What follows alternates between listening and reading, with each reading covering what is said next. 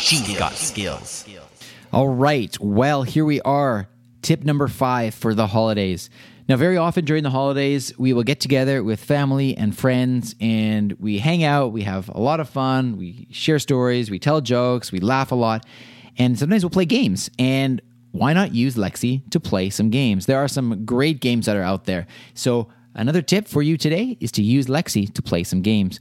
2 that my particular family enjoy are, number 1, would you rather? And this skill throws out some hypothetical questions. Would you rather do something or something else? And they're quite silly. And you can answer those questions and see how you stack up compared to other people.